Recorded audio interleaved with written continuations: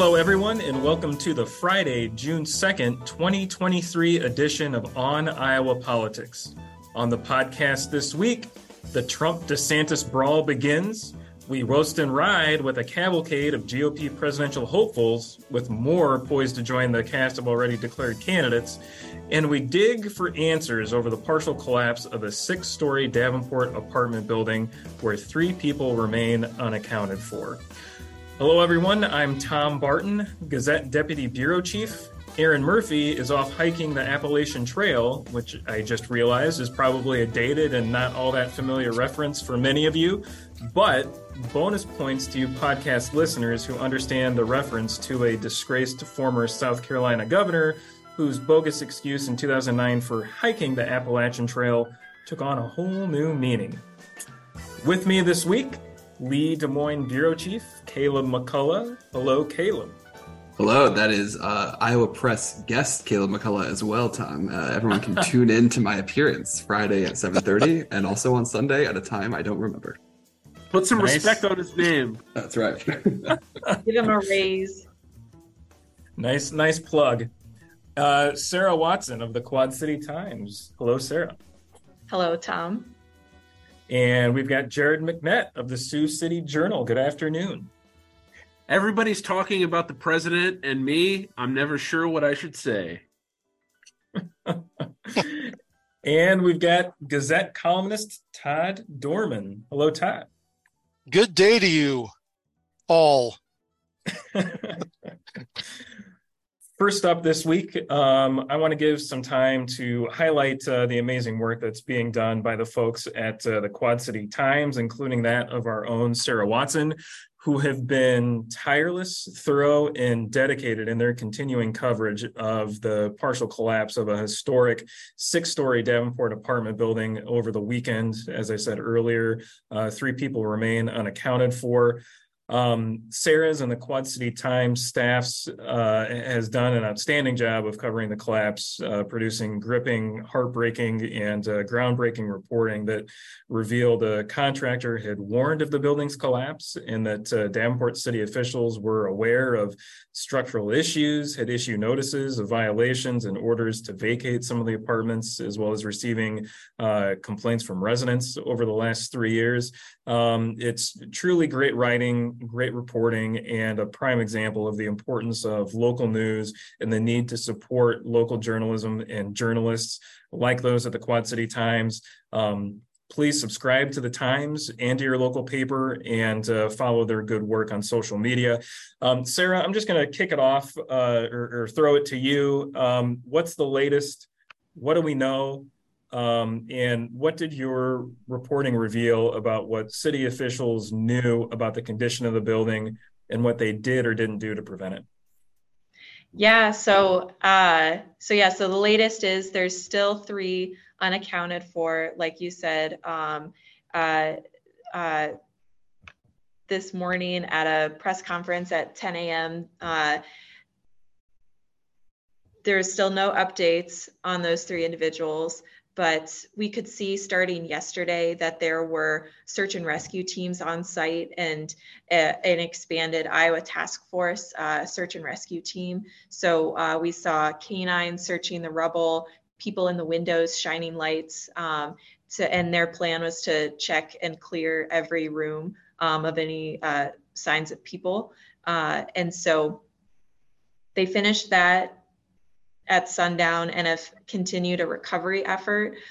This morning, the officials were asked if there were any hits that the dogs had or any remains found, and the mayor said that they couldn't answer that right now. So we're not sure, updates to come, I'm sure, but they've talked about how they're once demolition does begin, they're planning to take it down with sensitivity, knowing that this is likely a place where people's remains are. So search and rescue came in. A lot of people have been asking, well, why didn't this come on Monday, on Tuesday? And the fire chief today said that the structure was really unstable on Monday and was moving, and it was at the time deemed unsafe to enter for rescue crews until it had quote settled. And so then now this rescue team is on site, and they've been going into the building in and out, and have secured with long wood from Lowe's to secure one side of the wall that is still deteriorating. And as far as our reporting on the building, I mean, the city, to their credit, released about literally hundreds of pages of documents of inspections and reports, and there were more than 100 code actions that the city had taken at that property just in the last 3 years. Lots of complaints of no heating, no hot water, no air conditioning, and actually a plug to a story that will be coming out tomorrow. We've talked with 2 residents whose apartments were in that part of the collapse that moved out literally in the days and weeks before this happened because they were noticing cracks in the ceiling and in the floors. And one person, one of those residents, did report that to as a complaint to city officials, but the complaint was closed because the resident had agreed to break the lease and was moving out. So still very unclear exactly specifically what caused the structure to fail, but it is very clear that there were a lot of problems, and as one resident told me, there were just too many signs that many parties seem to have missed.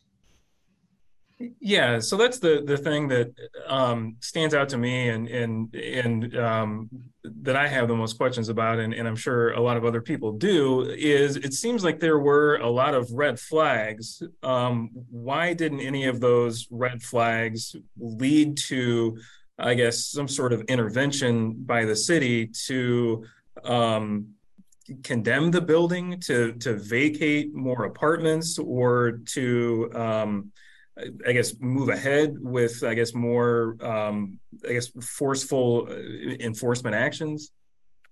Yeah, so the city officials have been asked that quite a few times, and city officials have pointed to the building owner. So violations or concerns were noted, and the city required the the building owner, to hire a structural engineer to determine and assess the safety of the building, whether it was safe for residents to live in. So in January or February, a structural engineer made an emergency visit to the site, but determined that with some shoring of the walls that it would hold up and be safe for tenants to live in, that there was no immediate risk. And so work was performed, inspected by the city, and then additional permits for work had just been filed in the week before the collapse. Sarah, I was curious, how many of the people that were living in that building could be considered like lower income residents of one kind or another?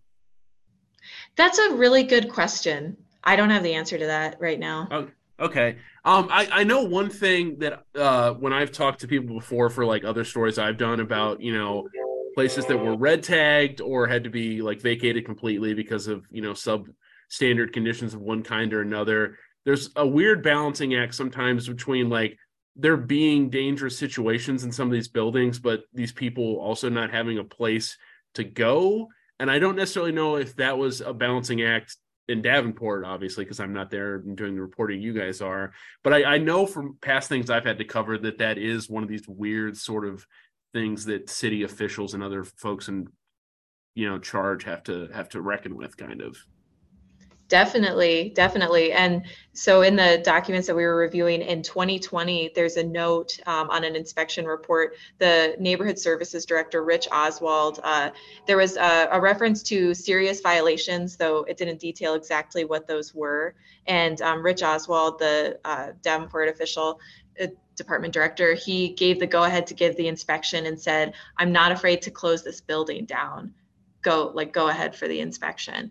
And it wasn't really clear what those violations were, what at least yet, like what happened to allow them to approve it and not close the building down. But I mean, Tom Barton, when he was working for the Quad City Times, he did a lot of reporting about another apartment complex that the city had condemned and residents were displaced. And that was a huge issue.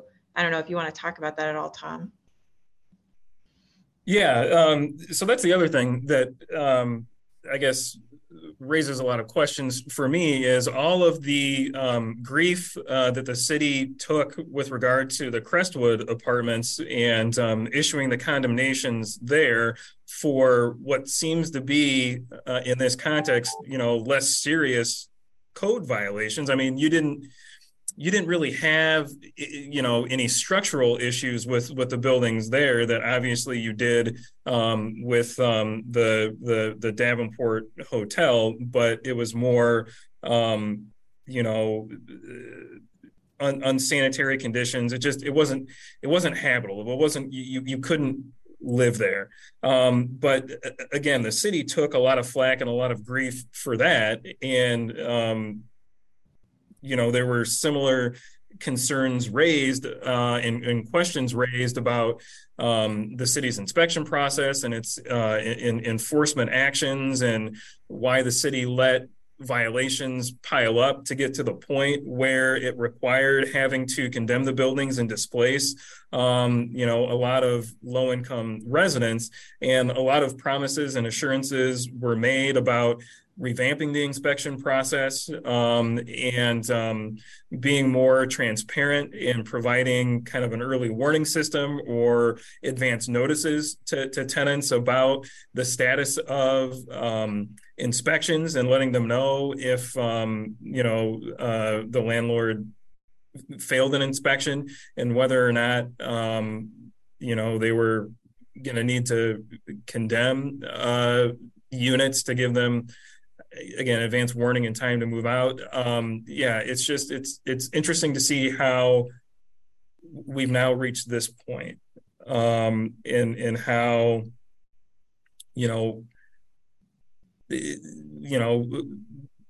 lessons learned from Crestwood seemingly didn't translate into kind of what we're seeing now with the Davenport Hotel. But anyway, like I said, great reporting and great work that's being done by the staff of the Quad City Times. Subscribe, follow them, check them out. Go to qctimes.com. Just great storytelling there. Jared, did you have something else? Yeah, one other thing I was going to say that's very unsettling about all of this, I remember doing stories when I was in Mason City about the average age of housing stock in the state, and Iowa, on average, has some of the oldest housing stock in the entire country. Like, at least through 2018, a quarter of Iowa's housing units were built in 1939 or earlier. And I know, Todd, you were talking about this yesterday too, that there's a lot of cities in Iowa with aging buildings that should see this as a wake-up call. Definitely. Well, and this is not the only building that is owned by this building owner, even just downtown. So, like, I think there have been a lot of questions about what's planned for these other buildings, and what kind of stepped up inspection mechanisms can there be to make sure something like this doesn't happen again. And the city right now has been pretty focused on like search and rescue, and hasn't laid out a specific timeline or like specific steps, other than just promising to look at it. But definitely. And again, as Tom said, really outstanding reporting going on from your team over in Davenport. I mean, once we get past all of the, recovery and all of these initial steps, you do wonder whether there's a statewide sort of impetus that to look at how cities, enforce their codes. I mean, always the dialogue at the State House in the last several years has been, well, we need to cut property taxes, we need to rein in local budgets, we have to do all of that, and anytime you do that, you basically reduce the ability of the cities to fund services, and one of those services is to be able to inspect buildings and hire structural engineers when there's trouble, and so it's expensive. And I mean, I really do think this should be a wake up call, because as Jared says, this state, you look at the river towns, you look at, the old industrial towns, like your Mason Cities and Fort Dodges and all those kind of places, a lot of old buildings. In fact, when I worked in Fort Dodge, there was an unoccupied apartments on top of a bar called the Dodger Tap, and it just one day collapsed. So these problems are out there, and I don't know that the legislature is interested, but I think they probably should be interested in how cities can access funding to, make sure they can do these inspections and make these repairs and keep these buildings structurally sound. So I guess we'll see going forward. All right. Shifting gears, since this is on Iowa politics, let's get into the politics part of it. So Florida Governor Ron DeSantis sharpens his knife. The Florida governor, seen as the leading challenger to former President Donald Trump in the race for the GOP nomination, was back in Iowa this week, this time as a declared presidential candidate. DeSantis is trying to strike a balance between introducing himself to voters and criticizing Trump. During a two-day swing through the state earlier this week, DeSantis emphasized his biography and his accomplishments as governor of Florida, but had a few barbs for Trump. They included attacks like, "I can serve 2 terms, Trump would be a lame duck. I'm focused, Trump is not. And Trump is kind of a jerk." Trump, his campaign, and his allies, meanwhile, attacked the Florida governor over Social Security, Medicare, abortion, a national sales tax, book bans, over using the word woke, and his fight with Disney and how he pronounces his name. Jared, you covered DeSantis at an event just outside of Sioux City. What stood out to you about DeSantis' visit, and how did Iowa GOP voters respond? There were a few things that stood out to me. First was DeSantis's message to people at Port Neal Welding in Salix was not that much different from his message at the Feenstra Family Picnic in Sioux Center earlier in May. Like, he's really sticking to a script that touts his accomplishments, uses the word woke a lot, as Trump has now been criticizing him for. And then also a lot of these DeSantis speeches are poking holes in the idea, like you said, Tom, of a second Trump term. But he's been doing all of that, at least with some of the stuff I've seen, without directly saying Trump's name while at the podium. In Sioux Center and in Salix on Wednesday, both of those times, he had those criticisms that were clearly directed at Trump while he was giving his main speech, but he didn't actually come out and say he was talking about former President Trump. As for some of the applause lines, the crowd really liked when he talked about choosing freedom over Fauciism. And the crowd also really liked him talking about giving the death penalty to people convicted of pedophilia. And they clapped for him when he talked about merit trumping identity politics. But that said, none of the voters I talked to had fully made up their minds. All of them just kind of said they support the nominee no matter who it was. Although I did talk to a 69-year-old resident from Sergeant Bluff who did say that he thinks it might be time for some new blood when I asked him about having any reservations about Trump. So if there's any, issues that some of these people I'm talking to have had problems with as it relates to Trump, it's the age thing, and I didn't really hear anyone talk about the term thing necessarily. So, how do you feel? I guess DeSantis did during his 2-day swing in Iowa to cement himself as the main alternative to Trump in an expanding field of Republican candidates.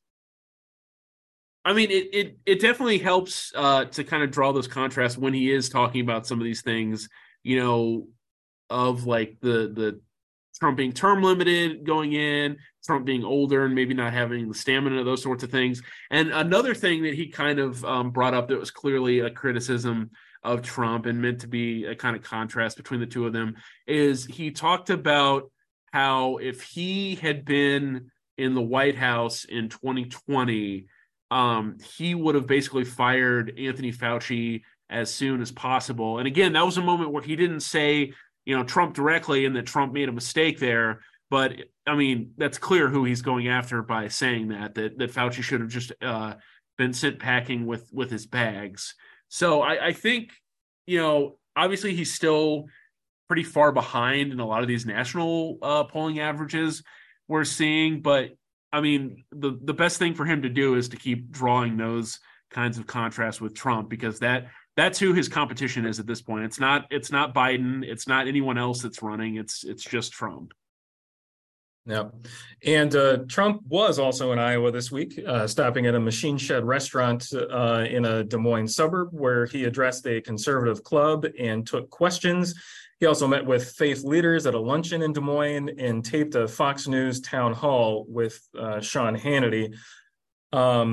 At candidate events across the state, it's common to hear Iowa Republicans say they like what Trump accomplished in office. They like his message, but not necessarily the messenger. They don't like the drama, baggage, and legal battles that surround the former president. Our absent podcast host, Aaron Murphy, asked Trump about this.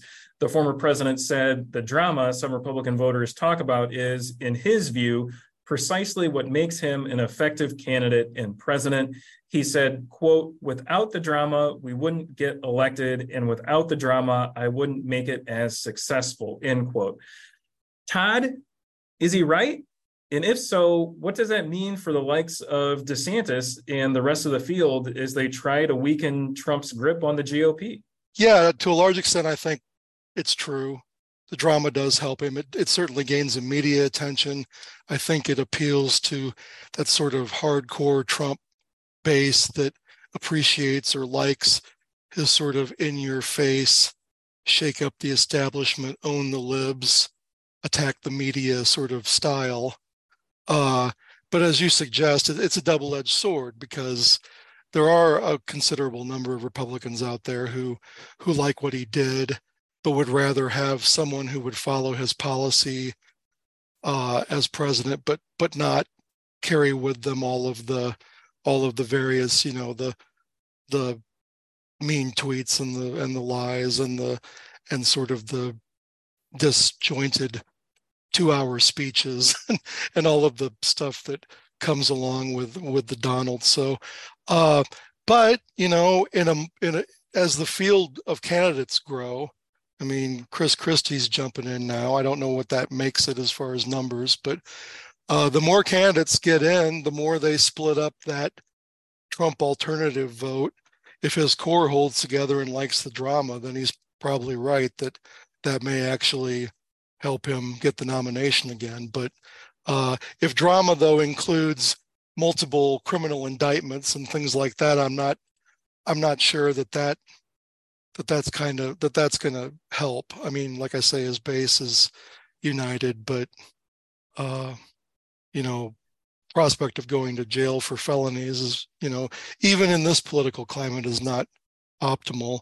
And you know, and DeSantis, I think, probably has the best chance of bringing some Republicans together to coalesce, because he sounded very Trumpy when he wasn't attacking Trump. I mean, his you know, talking about we've got to impose our will in Washington and malignant ideology and woke and indoctrination.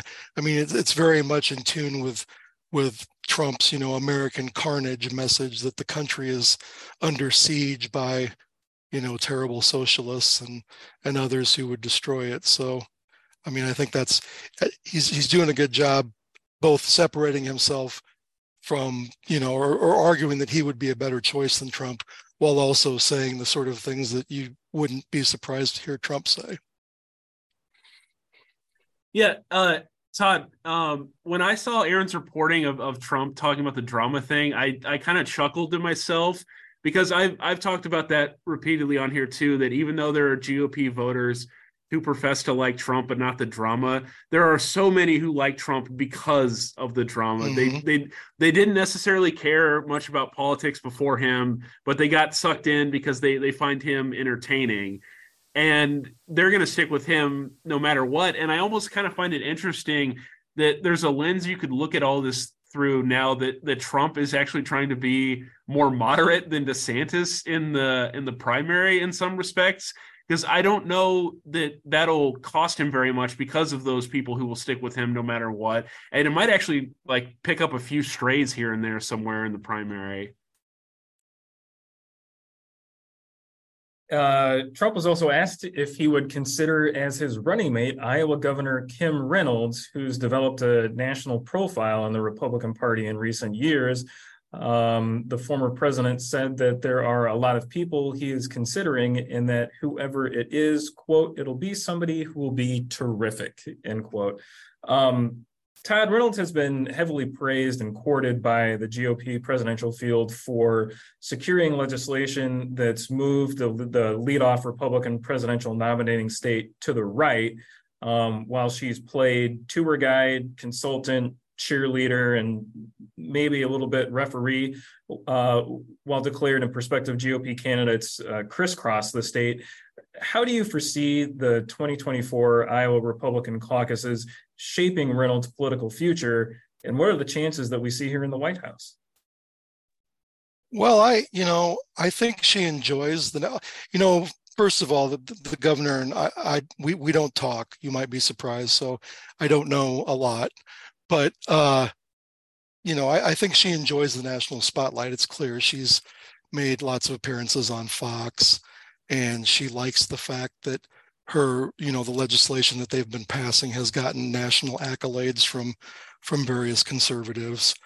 And I would be surprised if she endorses anyone before the caucuses. I think she enjoys sort of being the tour guide and being someone who can introduce them and give a speech of her own before they talk and tout and bask in the accolades that those candidates are giving her for those policies. As far as the White House, I don't know that she has any national ambitions. I mean, it's easy to see all that national attention that she's gotten and conclude that maybe she does. I think she'll definitely be on a list of people who could be someone's running mate. I mean, whether it be Trump or DeSantis or somebody else. I mean, Iowa's going to go red again probably in the 2024 presidential election, so it doesn't necessarily give you any electoral advantage. But I don't think vice president gives you a lot of electoral advantage generally. I mean, there's a lot of, I'll pick someone from this region or that region. Sometimes that works, sometimes it doesn't. But she would be somebody that clearly could go out and be what a vice presidential candidate is. And that's sort of an attack dog who is able to, say the things that about those policy positions and defend them and all of that. So, if she were asked, I think most people take the job, even though it's not a great job. Not very many people turn it down. So, I mean, I'm not sure she has national ambitions, but I definitely think she's set herself up if the opportunity presents itself. And I think we should also definitely not take out of consideration somebody we're going to talk about in a minute here, Senator Joni Ernst. She is, the number 4 Republican in the Senate. She was on Donald Trump's, list of possibilities back in 2016. So, I don't know who's more likely, but I think either one. Yeah, I think Ernst has a good shot at being on that list as well. Caleb, I would say at this point, Ernst would be more likely, if only because I did see Trump say that Kim Reynolds wouldn't have got elected without him. And usually when he says that, that means that somebody's starting to fall out of favor with him. So Yeah. I don't know if Reynolds is going to be on that short list for Trump. Yeah, you can kind of see that.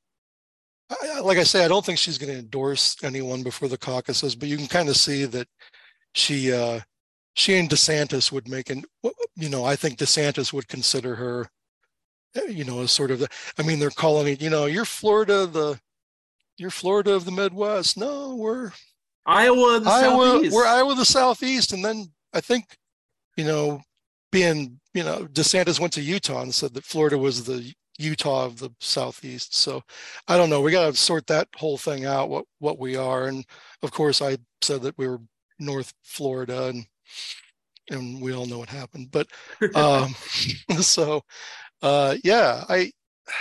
Ernst would be an interesting possibility. She was pretty far up the list for Trump. I think she was in the top 3 at least. But yeah, it's a good thing she didn't have to preside over the Senate on January 6th. She sort of dodged a problem there. But yeah, that's true. Ernst would be an interesting choice.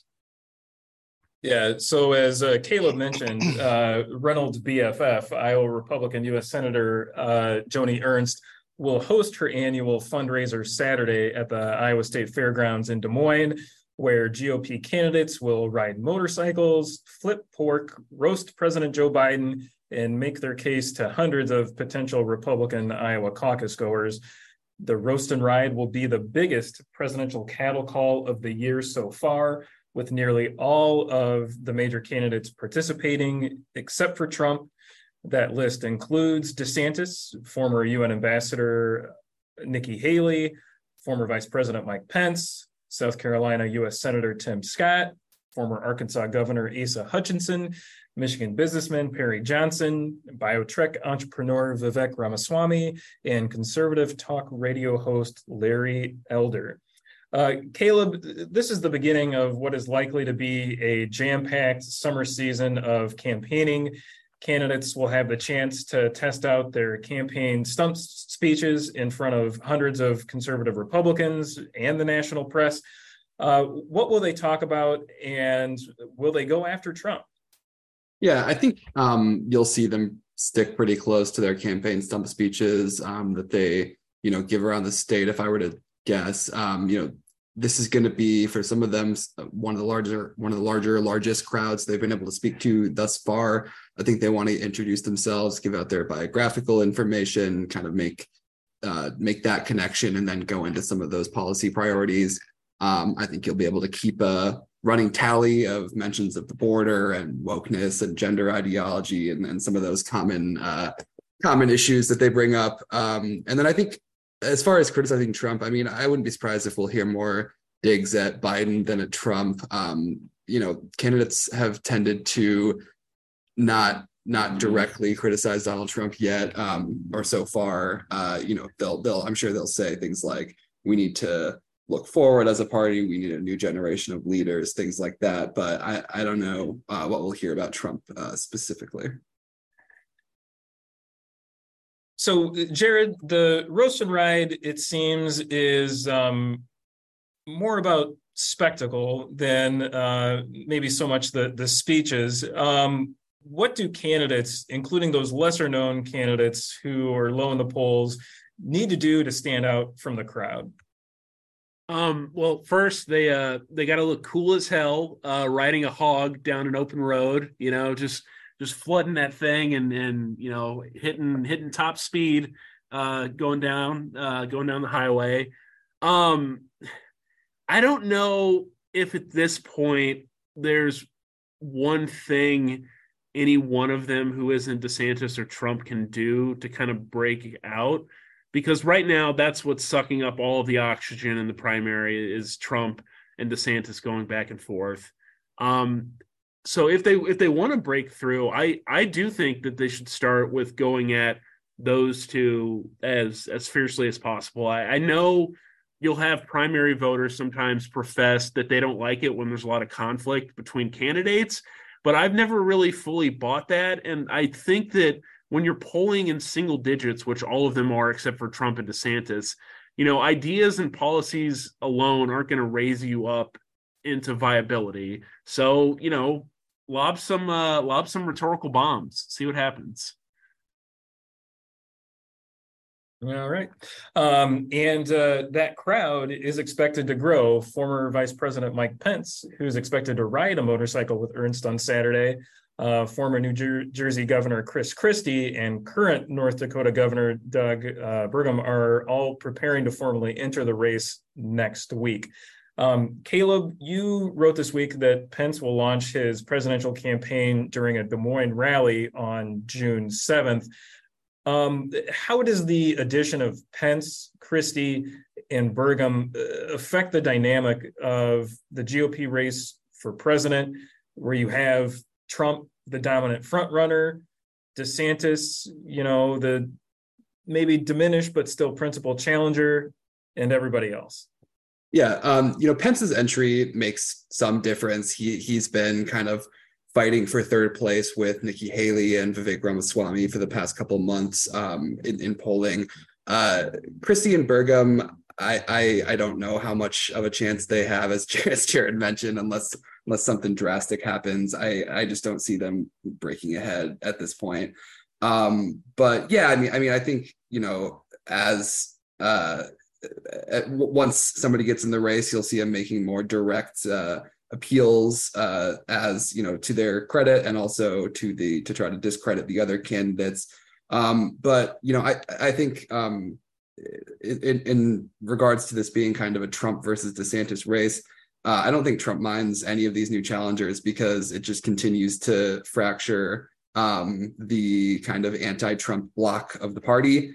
And DeSantis has to continue to fight to get those voters to try to coalesce behind him while they are trying to pull away from his support. So if all of this if this field remains this big, up through the caucuses in New Hampshire, based on polling now, it looks hard to see who can beat Trump, but we'll see.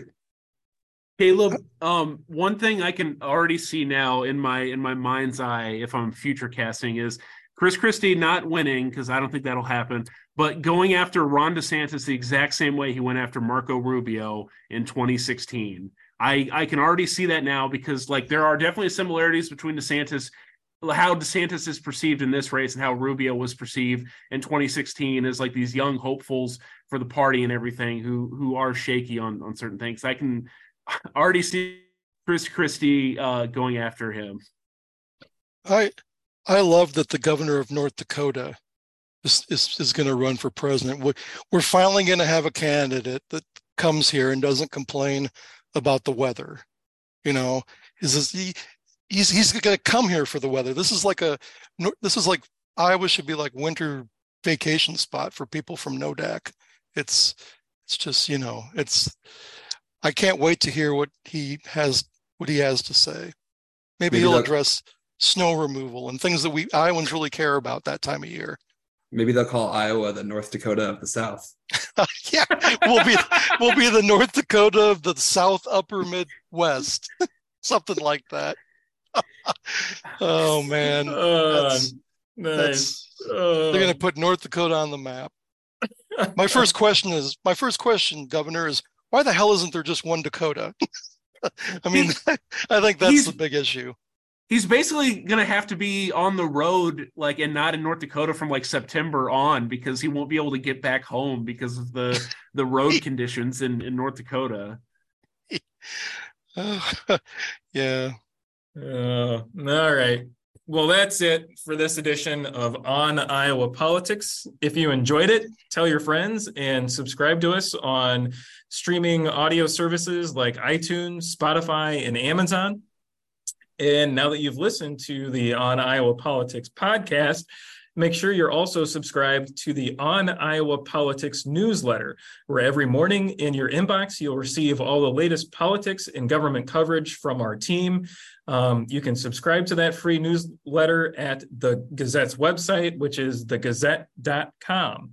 Lastly, don't forget that the work of everyone you heard here today can be found on the pages and websites of the Quad City Times, Muscatine Journal, Cedar Rapids Gazette, Waterloo Cedar Falls Courier, Mason City Globe Gazette, Council Bluffs Daily Nonpareil, and the Sioux City Journal.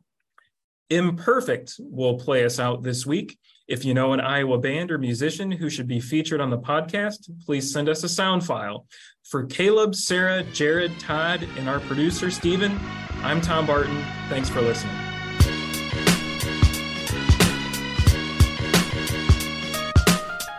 Yeah, sounds good. Cedar Rapids, where you at? I'd like to welcome you to the show.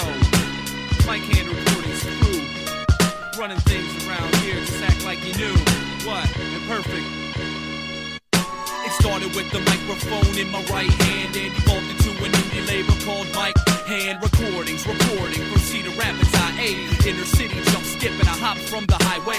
That's where I stayed before the days of the flood, before the city was covered in muck and everybody's stuff littered the streets. I'm speaking literally. We had 6 feet of water in the kitchen at least, but that's enough on that subject, cause it'll get me upset. And I don't think you wanna see a grown man cry in the city of 5 seasons, even more smells. It ain't hard to tell, people around here are bored as hell, getting psyched for Saturdays when they're super fresh. Small place, big dreams on the road to success. Mike and the crew, the cause, collective, Midwest indigenous MCs respected. From near to far here we revere the art, taking charge of the hip-hop scene so we can raise the bar. They're faking hard, we keep it really, really real, acting like you don't know. Catch my nippy little spiel, moving swiftly on your heels, but the fact is I'm lapping you. Cause of your half-stepping attitude, melodramatic crews who never had a clue, chuckle with a bad excuse, but really, I ain't that amused. You down with MIC, H-A-N-D. You down with MIC, H-A-N-D. You down with MIC, H-A-N-D. Now throw your hands in the air and come along with me. You down with MIC, H-A-N-D. You down with MIC, H-A-N-D. You down with MIC, H-A-N-D. Now throw your hands in the air and sing along with me. Yeah. Mike Hand, check it out, y'all. Cedar Rapids, stand up, hip-hop right under your nose. Keep me on MySpace. I'm old school, I don't fuck with that Facebook shit. Peace out. Perfect. Get a daily update from the Gazette with our daily news podcast. Add it to your podcast player or your Alexa-friendly device to get a bite-sized local news update each day. Check it out at thegazette.com/podcasts.